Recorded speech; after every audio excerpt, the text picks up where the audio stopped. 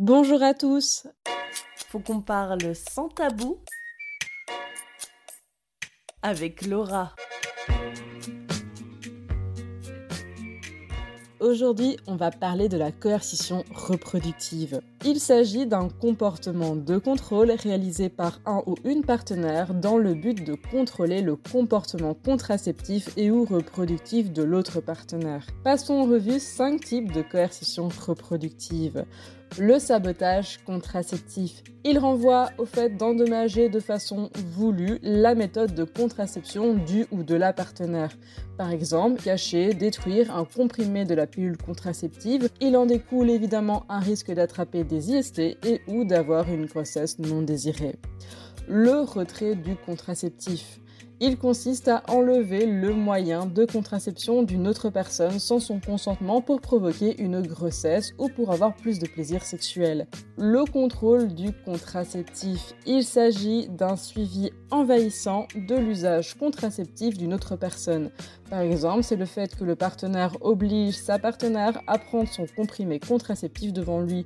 Les pressions relatives à la grossesse. Le but de ces pressions est de tenter d'influencer la partenaire pour qu'elle accepte d'être enceinte alors qu'elle ne le souhaite pas. Ces pressions peuvent prendre la forme de menaces, de chantage, d'actes de violence, etc.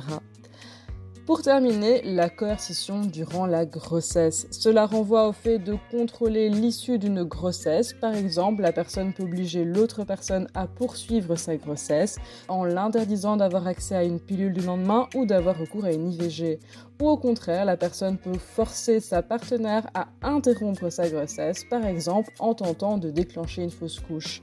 En bref, si tu es victime de coercition reproductive, il faut absolument que tu en parles à un médecin, à un ou une psychologue, à un ou une sexologue.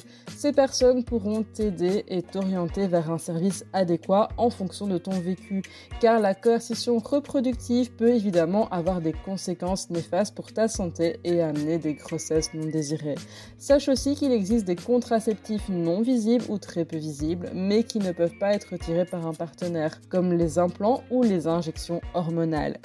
Sur ce, je te laisse, je te retrouve la semaine prochaine pour une nouvelle chronique sexo. À bientôt. Retrouvez Laura sans tabou tous les mardis à 8h30 dans Take Off et sur notre site internet rubrique Les Chroniques de Louise.